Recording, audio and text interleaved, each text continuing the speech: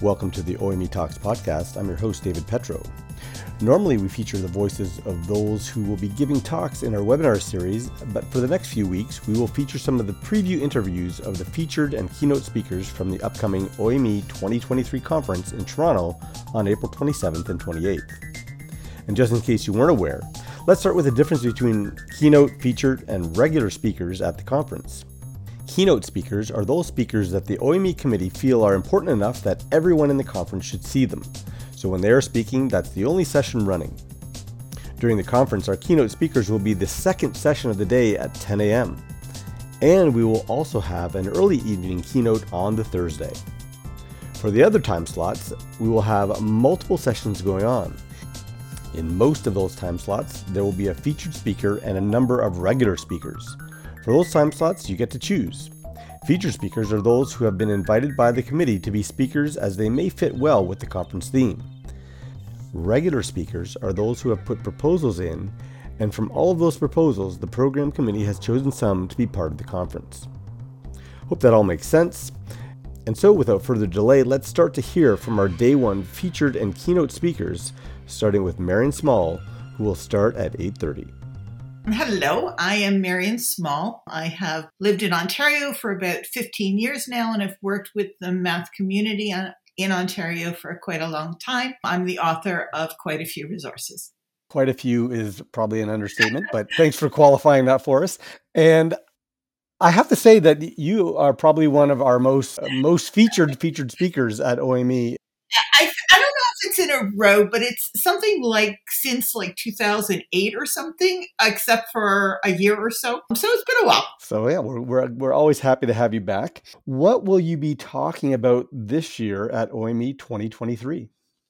Well, the theme is about empowering. And so I took the theme seriously, and I'm going to suggest what I call 10 steps toward empowering our students mathematically. Now, I don't want to give away the secrets about what I'm going to say. I want you to have to come and hear them. But I will say a few things about it. One is that we often suggest to teachers that they can sort of dip their toe to change things like a little bit at a time. And I'm a little bit nervous about that. I'm skeptical because I think when we just change a tiny bit, it's so easy to revert to our past behaviors. So I'm going to talk about some steps that I don't think are too difficult, but will be significant steps. They won't be just dipping your toe, so that the climate in our classrooms really can change in a way to empower students. And I'm thinking that to empower them, I'm thinking not just about their success, do they get answers right, but I'm thinking about their attitudes as well. And it seems to me that we have a job as educators to change our own attitudes about what math is and society's perception that math is really about teachers ask you questions, you get answers, you do it fast if possible. And I want empowering to be something other than getting answers faster and more correct. But as I said, I don't want to give too much away, and you'll have to come to hear the details about what those steps are. Now, I'm also going to be doing a breakout session, which I hope some of you might be interested in, where I'm going to talk about the power of debate in the math classroom, so that we often think about debates in something like literacy or social studies, but I think at all levels, even the primary grades, I'll have examples of really interesting, I'm going to call them debatable statements that we could use in math classrooms. And I think they'll have the potential to build communication skills, to build creative thinking skills, to build critical thinking skills, and really to deepen students' understanding. So those are the two sessions I'm planning for this year, which I'm very excited will be in person again. Now, I'm just to back up about your featured session, I'm curious, can that be perhaps a little intimidating for some teachers when you say, no, I don't just want you to dip your toe in, but I need you to jump in, cannonball style on something? Of course it is. So, but I'm not going to say you have to jump in cannonball style with everything. I think you just have to pick a piece that you're going to really jump in on. So you're not going to say, well, every once in a while, I'll do this little thing, that you'll commit yourself. So maybe it's one particular structure that you're going to start to use that you never used before, but you're going to be consistent and you're going to do it enough to see if it really works for you. Or it could be one approach to the way you end lessons and you're going to be consistent and you're going to change what you really do in some significant way. I've just watched too many teachers in my life who really intended to change things, but they changed such a little bit that before they even noticed it, they went back to their previous behaviors. Okay, great. Thank you very much. And we will see you in April this year, at the end of April at OME 2023. Cool. That was Marion Small, our first featured speaker. Also note that besides our featured speaker, each of our regular time slots will have over 20 other regular sessions. Marion's second breakout session will be on Thursday as well, right after lunch. Next up is our first keynote speaker, Dan Finkel. My name is Dan Finkel. I am the founder of Math for Love, which is an organization devoted to transforming how math is taught and learned. And as part of that, I design games, I write curriculum, I author puzzles, I speak, and I basically just do whatever I can to share how beautiful and powerful and amazing mathematics is. Now, how long have you had your organization, Math for Love? I started Math for Love in 2010, and we have been trying out all sorts of projects over that time and just doing whatever we thought would have the most impact. I'm curious what your impetus was for that. I was a teacher, and then I went to graduate school to study pure mathematics. And before I was through with my program, I started to see that there was just this huge disconnect between the people who studied mathematics really deeply and fell in love with it and devoted their life to it, and so many people who just had profoundly negative experiences with the mathematics. It was just a huge gulf between them. And it just felt like the work I felt called to do was to try to bridge that gap and bring the beauty and all the amazing stuff that no one's ever heard of out so that everyone could see what's so great about mathematics in the first place. And just in case anybody doesn't know, like I have to thank you for Prime Climb. I love that game. I love playing that with my kids, and I actually have the sort of the body size version of that we play in the gym sometimes. Oh, that's super fun. Yeah, the games that we have out, Prime Climb is kind of our flagship game, which is our first one, and it's been so exciting to have that out. And then we have Tiny Polka Dot for younger kids, and we have some new pattern blocks out and new things coming out in 2023, which I'm super excited about. So it's been really cool to see those things out in the world.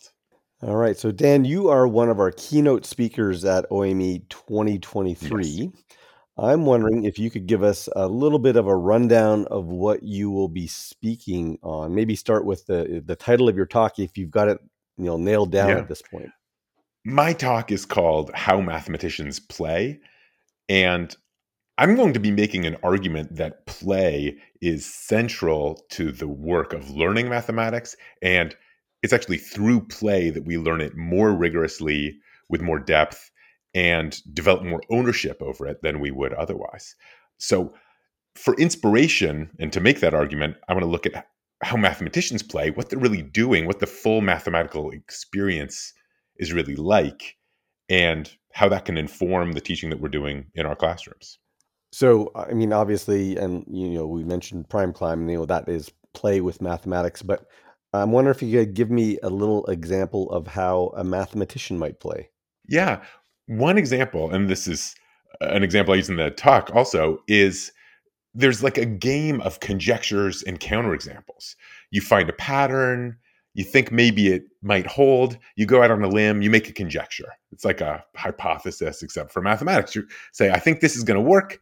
And then right away, there's a game there, because if you say, oh, I think all pentagons have this property, then somebody can say, I think I'm not buying that yet. I'm going to try to come up with a counterexample, and they can break your conjecture. And then you can absorb that and say, yeah, I'm going to refine my conjecture and make it better. And then they say, well, I'm going to come up with a new counterexample. And it's actually a very playful process. And yet that work of finding patterns and making conjectures and then breaking them is central to what mathematicians do every day and the whole development of the field. But we can actually turn that into a game that kindergartners and first graders can play in a classroom. And those two things, I think, just share a lot in common. So I guess without giving it away, I'm wondering if you can give us a hint as to like maybe one takeaway that you would like our audience to walk away from your talk with. Yeah, without giving too much away. I know, a tough one. Yeah, no.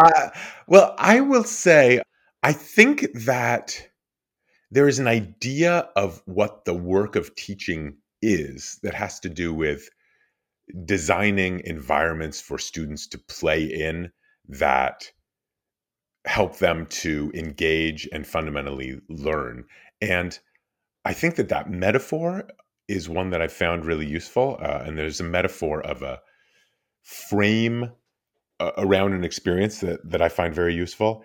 And I think fundamentally that reconsidering our work as putting together environments built for play and inviting play is one that I've found just transformative in my own practice. Okay, well, we will leave it at that. And we look forward to seeing you in person at the end of April at OAME 2023. Dan, thanks for talking to us. Absolutely. I can't wait to be there. That was Dan Finkel telling us a little bit about his keynote and breakout session. His breakout session on mathematical openers will be on Thursday at 1:45. And once Dan's keynote is done, we will have our lunch break for everyone at the same time. This is also a great time to check out all the exhibitors. Up next is our 12:15 session and our featured speaker, Octavia Beckles. My name is Octavia Beckles, and I am an educator with the York Region District School Board, currently serving in the role of a curriculum consultant for culturally relevant and responsive practices and for mathematics. In my current role, I support educators with their culturally relevant and responsive practices, as well as their mathematics instruction and practices with students. Prior to being in this role, I was a classroom teacher for many years, providing mathematics instruction as well as other core and content subjects. So how do you find the difference between being the classroom teacher and the consultant? So being a classroom teacher informs how I support and how I'm able to interact with educators and support educators as a consultant. So many of the times there can be a disconnect with when consultants provide information if it's not something that has been part of their practice. But in the areas that I support, both being culturally relevant and responsive, as well as mathematics, these were things that were part of my practice as a classroom teacher. So I'm able to leverage those experiences in order to be able to support educators and make that learning come to life. Okay. And so you are one of our featured speakers at OAME 2023. I'm wondering if you can tell us a little bit about your featured session. So my featured session is Transforming the Game of Mathematics, and it is about telling the stories that have not been told. So mathematics reform in many places, including Ontario, have predominantly focused or centered pedagogical practices that are perceived as neutral. And so this has ignored community scholarship that calls for culturally relevant and responsive practices, and that calls for decolonizing practices in mathematics instructions. So the stories of and contributions of non-European cultures to mathematics, especially those of Black and Indigenous communities, have been erased, devalued, or appropriated. So as a Black woman educator, my talk will focus on Black affirming teaching and learning in mathematics to restory who performs mathematics and what mathematics is used for. So I'm wondering if I can step back a little bit to your title and if you can clarify what you mean by the game of mathematics.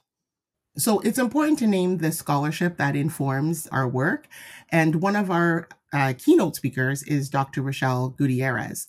And she wrote an article some time ago talking about framing equity entitled Helping Students Play the Game and Change the Game in regards to mathematics, and speaking about how access and achievement is only one aspect of thinking about equity in regards to mathematics instruction, but that also identity and power form a critical axis in which we must also think about in regards to mathematics. So the use of the word game is in reference to her article and thinking about the ways in which we provide mathematics instruction or think about equity in regards to mathematics, and how students either play the game of school, and are we actually creating spaces for students, especially those who experience marginalization within education and specifically within mathematics, to actually change the game of school?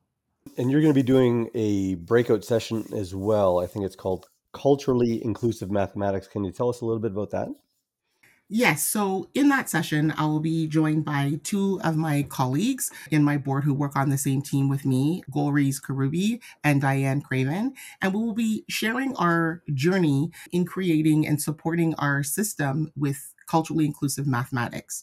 So expanding beyond the Black experience and thinking about other groups who don't experience representation within the curriculum, and thinking about how it is that we are bringing those experiences and supporting educators in creating a much more inclusive environment in mathematics, where a multiplicity of dynamic communities are able to see themselves reflected and represented in mathematics.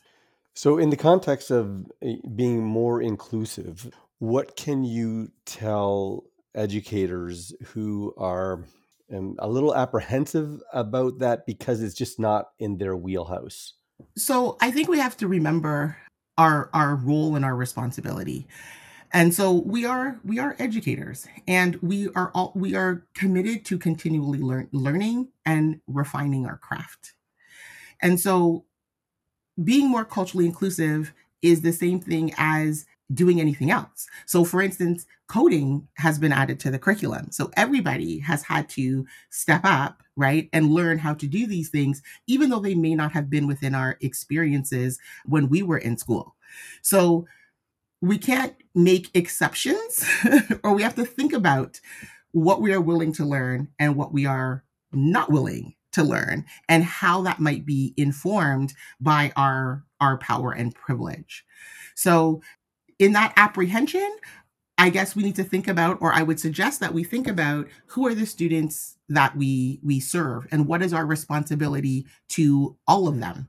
As educators, if we are committed to educational justice, then we need to be committed to all students. And that means that therefore we also need to be committed to learn about what it is that we don't know in order to achieve those ends. Okay, so we look forward to seeing you in person in April at OME 2023, and thanks for talking to us today. Thank you, David. I am also looking forward to meeting you and meeting everyone else at OME 2023. That was featured speaker Octavia Beckles. Her breakout session will be at the same time, but on Friday instead. At 1:45, we'll have Lindsay Gold as our next featured speaker. I'm Lindsay Gold. I'm an assistant professor from the University of Dayton in Dayton, Ohio. I teach math methods for pre-service teachers that are pursuing a pre-kindergarten through grade 5 license. And I'm also the program coordinator for the Technology Enhanced Learning endorsement at UD. But to give you a little background on how I got to this position is I started teaching in first grade. So I have experience in first, fourth, and fifth grade. And then I moved into higher ed through kind of fate, luck, however you want to say. When my triplet daughters were born, I decided that I needed to try something a little bit different because I definitely did have my hands full. And so I started teaching in the developmental math department at the local community college, Sinclair.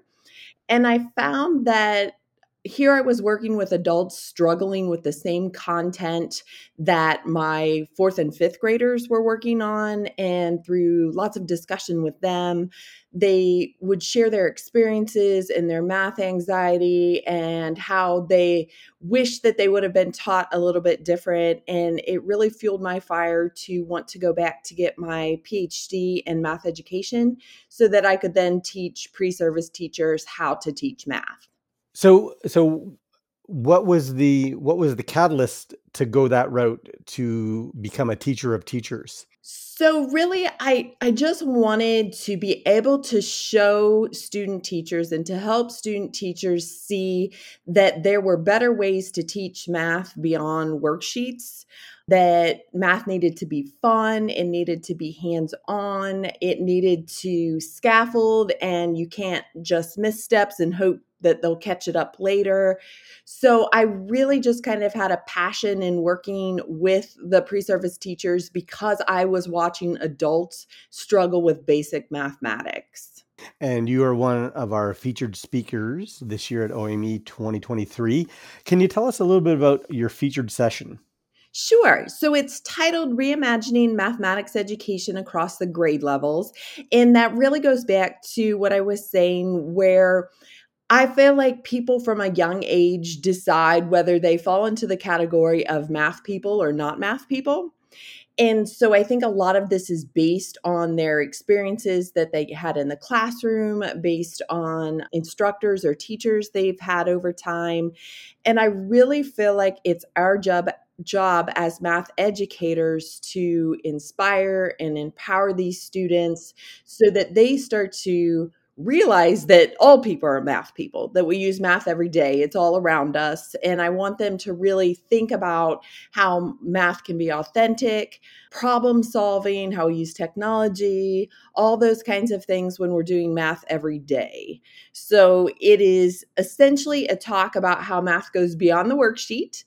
And I intend to share my experiences in a research project that I did where we were introducing geometry and measurement concepts to elementary students through coding as just another different way to engage in the mathematics in a way that was hopefully more hands-on, something that they would retain more, encourage real-world connections, but to also show the students that they can do this. And it was actually a really fun project because not only were the students engaged and were excited about the content, but I started to see the elementary teachers become engaged. And at first they were really hesitant about working on this, but then they started to see, oh, I can do this too. So that's where this talk really is not just about a certain grade level, but how we can teach math in a way that, kind of spans your whole learning of math at any age. Now, I'm sure as a teacher of teachers, you come across students who feel that there is such thing as a math person and a non-math person. How do you try to convince them otherwise? So I do so by sharing my own story. When I was younger, I thought or decided probably around fifth grade that I was not a math person. I thought it was like this elite club that I did not get an invitation to. And I can kind of share with you how that happened. But one of the things that sticks out the most to me when I think about my own previous math experiences and career was that I had severe math anxiety when it came to time tests and competition, things like that. So we played this game called Around the World. And I'm not sure if you're familiar with that, but basically it has two students go against each other and the teacher shows a flashcard and whoever gets it fastest moves on to the next student. And then if you didn't, then you sit down. Well, not only was that scary to me, here I was competing against my peer while all the other students were watching, but I started to feel like I wasn't good at math because I wasn't fast. And so instead of persevering, I wanted to quit. So I wanted to say, hey, the teacher had this punishment where if you didn't move at least two students, then you had to write all your math facts out 0 through 12. So I was to the point where it's like, can I please just write my math facts and not play this game because of the anxiety it was causing? And so from my own experience, when I run across people that say, hey, I'm not a math person, I try to get to the root of why do you think that? What happened in your math career that you came to this assumption? Because as I started to develop as a math person and how I decided to basically get into math because I figured there has to be a better way to teach math than flashcards and time tests, that's when I really started to see the deeper roots of anxiety and things that come along with mathematics that I want to try to alleviate in my students or my student teachers. I still see them, even as college students, some of those deep rooted fears come back. And so we talk a lot about how we want to create classrooms that are safe, that students feel like they can take risks and they can enjoy math and that it's not a competition.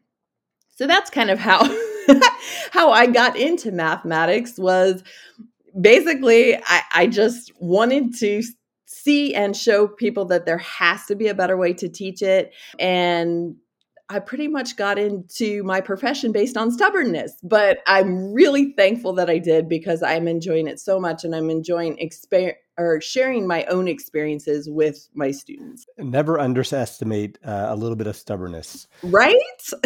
Exactly. Now, are you doing a session other than your featured session? So I am. There's going to be another session that is branching off from the featured session where I will actually get out the technology that we used. So we ended up using the TI Innovator Hub and Rover, and the students engaged in programming. It was scaffolded in a way that was appropriate for 3rd through 5th grade, but they engaged in programming in a way that introduced or reinforced measurement and geometry concepts. So I want to share that with the participants at this conference so they can see how they might incorporate this technology and incorporate coding into things that they might already be doing in their classroom. So I want to show them that it's not an additional thing you have to add, but rather it's a way to do what you're already doing, but incorporate some of these skills and techniques that students can engage in the math that they might not have had that opportunity before. Okay. So you will be, as I said, one of our featured speakers in April in our face-to-face OME 2023 conference. Thanks for giving us a little bit of a preview of what you're going to be talking about, and we look forward to seeing you in a few months. Thank you so much, David. I am very excited. That was featured speaker Lindsay Gold. Her breakout session will be running Friday at 12:15. Our last featured speaker of the day will be Hema Kodai. Hello, I'm Hema Kodai. I am an Elam Tamil woman living and working on the lands included in the Adjutant's Purchase of 1818, which is Treaty Number 19. I'm a mother of 2 daughters and an educator of many over 17 years with the Peel District School Board. Currently, I'm the cross-curricular head of equity and inclusive education at Mississauga Secondary School and have the privilege of serving as a guidance counselor to the student community there. Personally and professionally, I'm interested in transforming schooling so that it is an identity affirming experience, not only for children, but also educators. And not to ask a loaded question, but how do you find things are in that capacity as we stand now?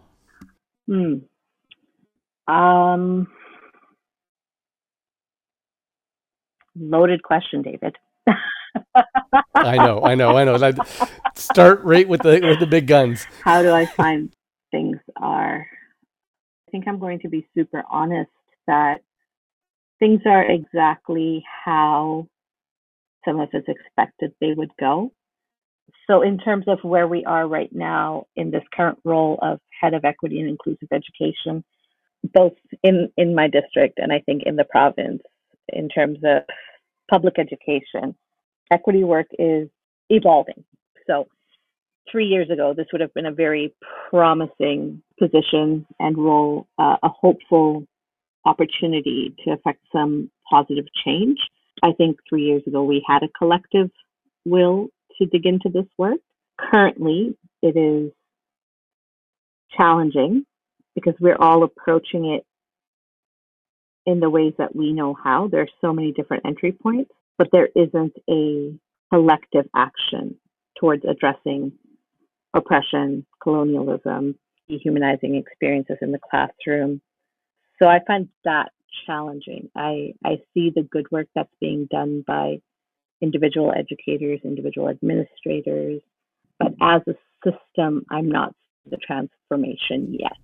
Okay, we'll leave it at that. And I know that you are one of our featured speakers at OIME 2023. I'm wondering if you talk about your featured session, and let's start with the title. Awesome. I'm really excited to be a featured speaker at this year's conference. The session is entitled Identity Affirming Mathematics, and it's going to be an honest conversation about power in the spaces that we share with students and in the spaces we share with one another when we're speaking about the teaching and learning of mathematics. I'm most interested in digging into how current policies, procedures, and approaches in mathematics education suppress agency and creativity, and what sort of constraints create those conditions, namely it's time. So how can we use the time we have in classes mindfully, creatively, to allow for students to express themselves, to come into their own as mathematical beings, to feel affirmed in their identities, in their social identities, and also in their mathematical identities of how they approach mathematical learning and where they are in their learning. In my role as a guidance counselor, I do unfortunately hear a lot of the challenges that students are facing in mathematics classes, particularly advanced functions, calculus and vectors, just sort of that the transition is very jarring and the mathematics as a discipline dominates the learning space and the environment, and the students themselves feel secondary to the discipline. So the students don't feel centered in the teaching and the learning. It's this very abstract entity that is being centered. So can you give an example of something that you might suggest would lead to a positive change in this area? Yes, and I've seen it happen, so I know it is very possible. And the way that change actually becomes sustained is when educators are able to observe one another and try it out without fear of failure, which is what we're hoping for our students as well. And really, it is being validated and supported in their professional judgment so that they can move to other forms of assessment beyond the very traditional unit tests, standard final exams, and feeling confident in their ability to have mathematical discourse with a student and then assess and be able to report back on success criteria and say, okay, through this conversation with the student, I am confidently saying they have understood this concept. They're able to perform this skill. When you think about your session, who do you most want to come to your session? I want everyone to come to my session. Or, okay, let me rephrase that. Like, who do you think needs to come to your session? Okay, let's say I could only have 10 people. Out of everybody that's coming, I could only have 10. I would want at least half of them to be early years educators, kindergarten educators, primary mathematics educators, because I think this idea of affirming identities in children and really supporting that identity development as them being a mathematical being is starts so early. And very often, like I teach high school, I've only ever taught high school. Too often by the time they get to high school, students have very firmly developed ideas about who they are and what they can do and what they cannot do. And that seems very much entrenched in their mathematical experiences. So I would definitely say folks who are starting with the littles. And then I would really hope for the rest of those 10 educators to be folks whom I make no sense to. Folks are very, what's she talking about? What identity and what identity affirming?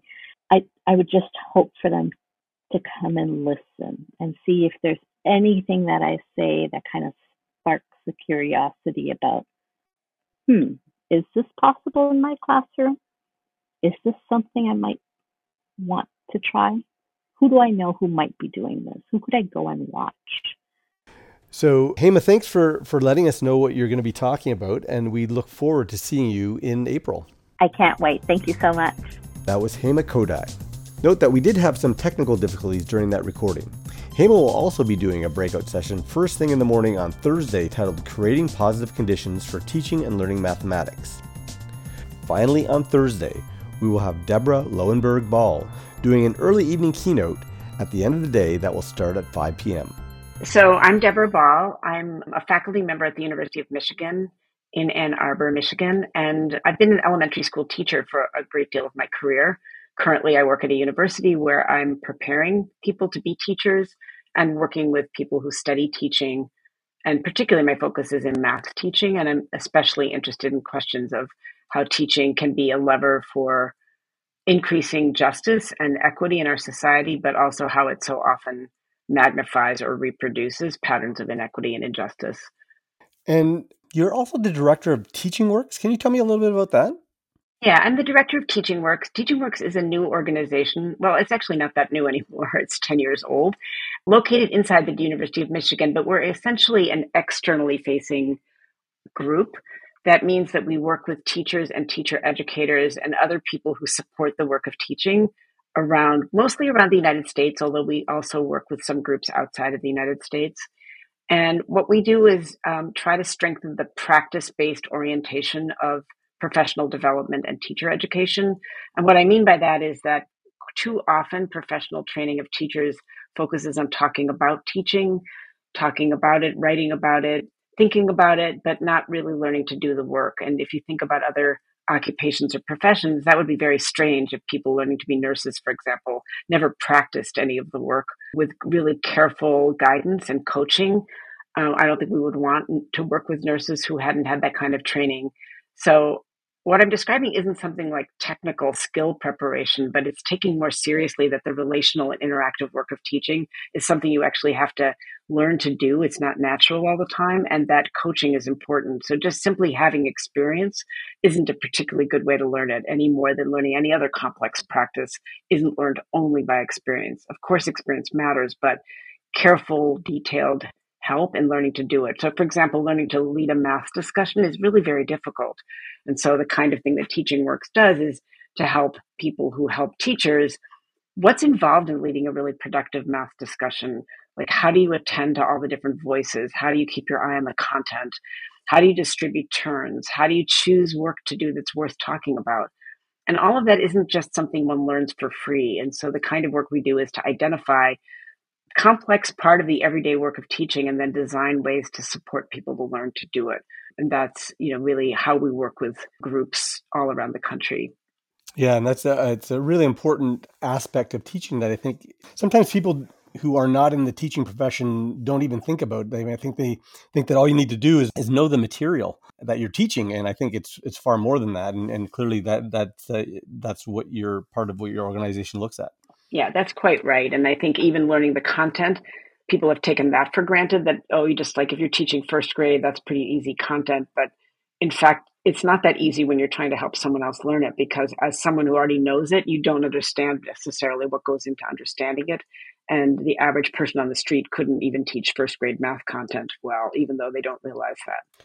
Okay, now, Deborah, you're one of our keynote speakers at OAME 2023 this year. I'm wondering if you could tell us a little bit, not too much, a little bit about your keynote session. Sure. So I chose to frame my session this year around the fact of something I've observed for a long time as a teacher and a teacher educator and a researcher, is that in the area of math education, we've had one pendulum swing after another. In one decade, we're talking about basic skills. In the next decade, we're talking about problem solving. The next time we turn around, we're talking about mathematics for all. And the next time we hear another reform or idea, it's about making mathematics culturally relevant. We argue about whether teaching has to be like direct instruction, or whether we should have very student-centered classrooms. Do we think that equity and rigor are somehow in conflict with one another, and things like that? And so what I want to do is move past those binaries and to urge us that if we're going to really support children to learn mathematics in ways that we often don't, we're going to have to find a way to push through those pendulum swings. And so I'm going to try to illustrate what teaching practice looks like that doesn't fall into one sort of binary side of this or another, and that resists dichotomization. So it'll be very practice-centered about what the work of teaching looks like, that doesn't try to align itself to one sort of line or another, but has integrity in its own right and centers children and centers their mathematical flourishing. So, I mean, I'm always up for a good math fight, but, how are you going to, in, an hour or 70 minutes, going to, convince the average person that it's actually just a little bit of all these things that we really should be focusing on?